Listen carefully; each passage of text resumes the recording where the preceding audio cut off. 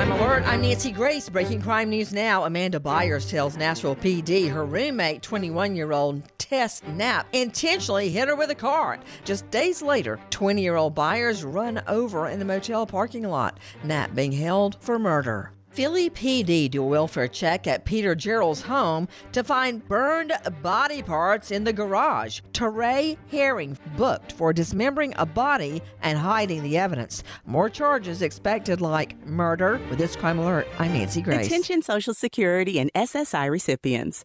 If you did not receive an economic impact payment for your eligible spouse or dependents, you may need to file a 2020 tax return with the IRS and claim the recovery rebate credit. Go to ssa.gov/EIP to see if you need to file a tax return and if eligible for other refundable tax credits, like the child tax credit. That's ssa.gov/EIP. Produced at U.S. taxpayer expense.